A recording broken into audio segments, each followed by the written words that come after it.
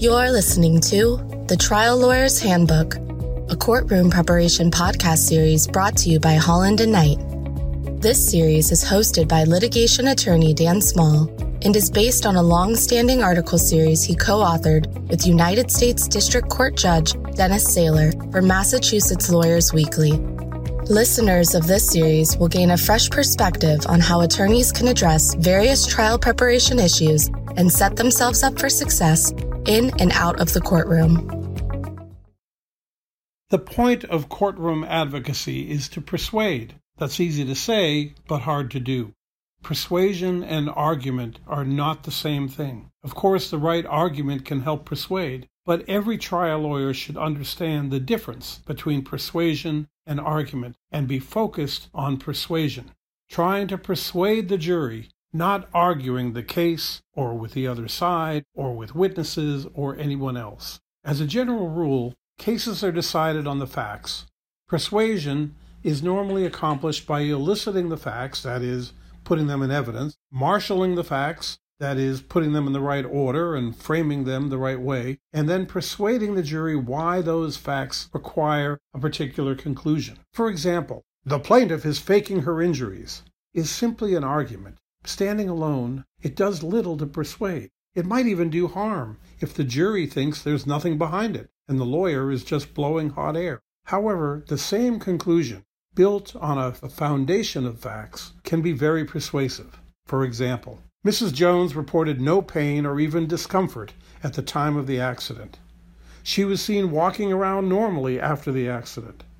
She didn't go to a doctor until 2 weeks after the accident. She only went to a doctor after she consulted a lawyer. She never saw any doctor other than the one her own lawyer hired. She never had an X-ray or an MRI. She never took any medicine stronger than ibuprofen.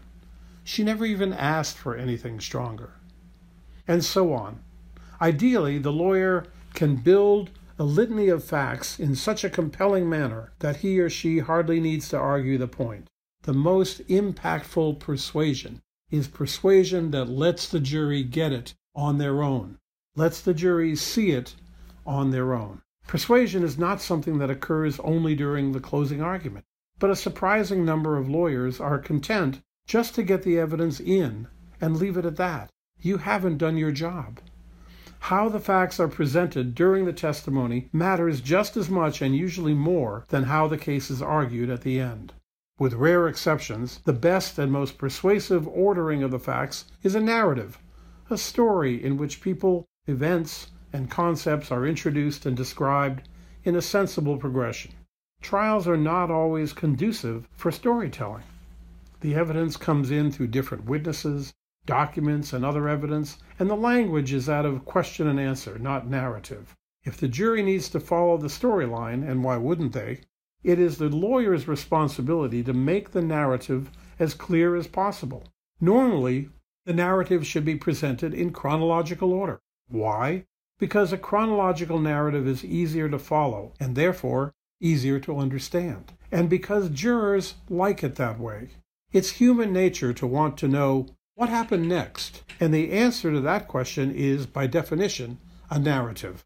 In fact, if you don't give the jurors a narrative, or don't give them one that fits all the facts, they'll probably create their own.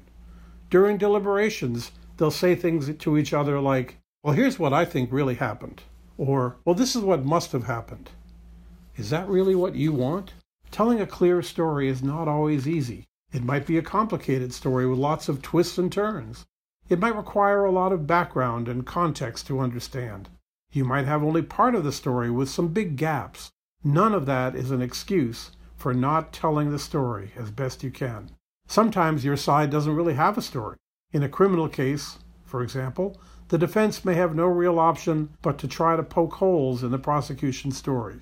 As one judge said to me when I questioned the defense's story, he said, "Mr. Small, I think the defense's story is, prove it."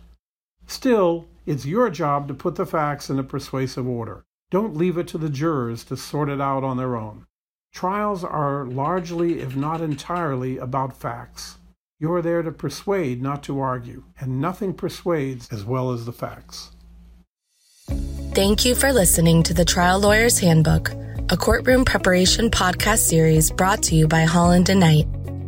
For more information on courtroom preparation, please email dan.small@hklaw.com or visit hklaw.com/Daniel-Small.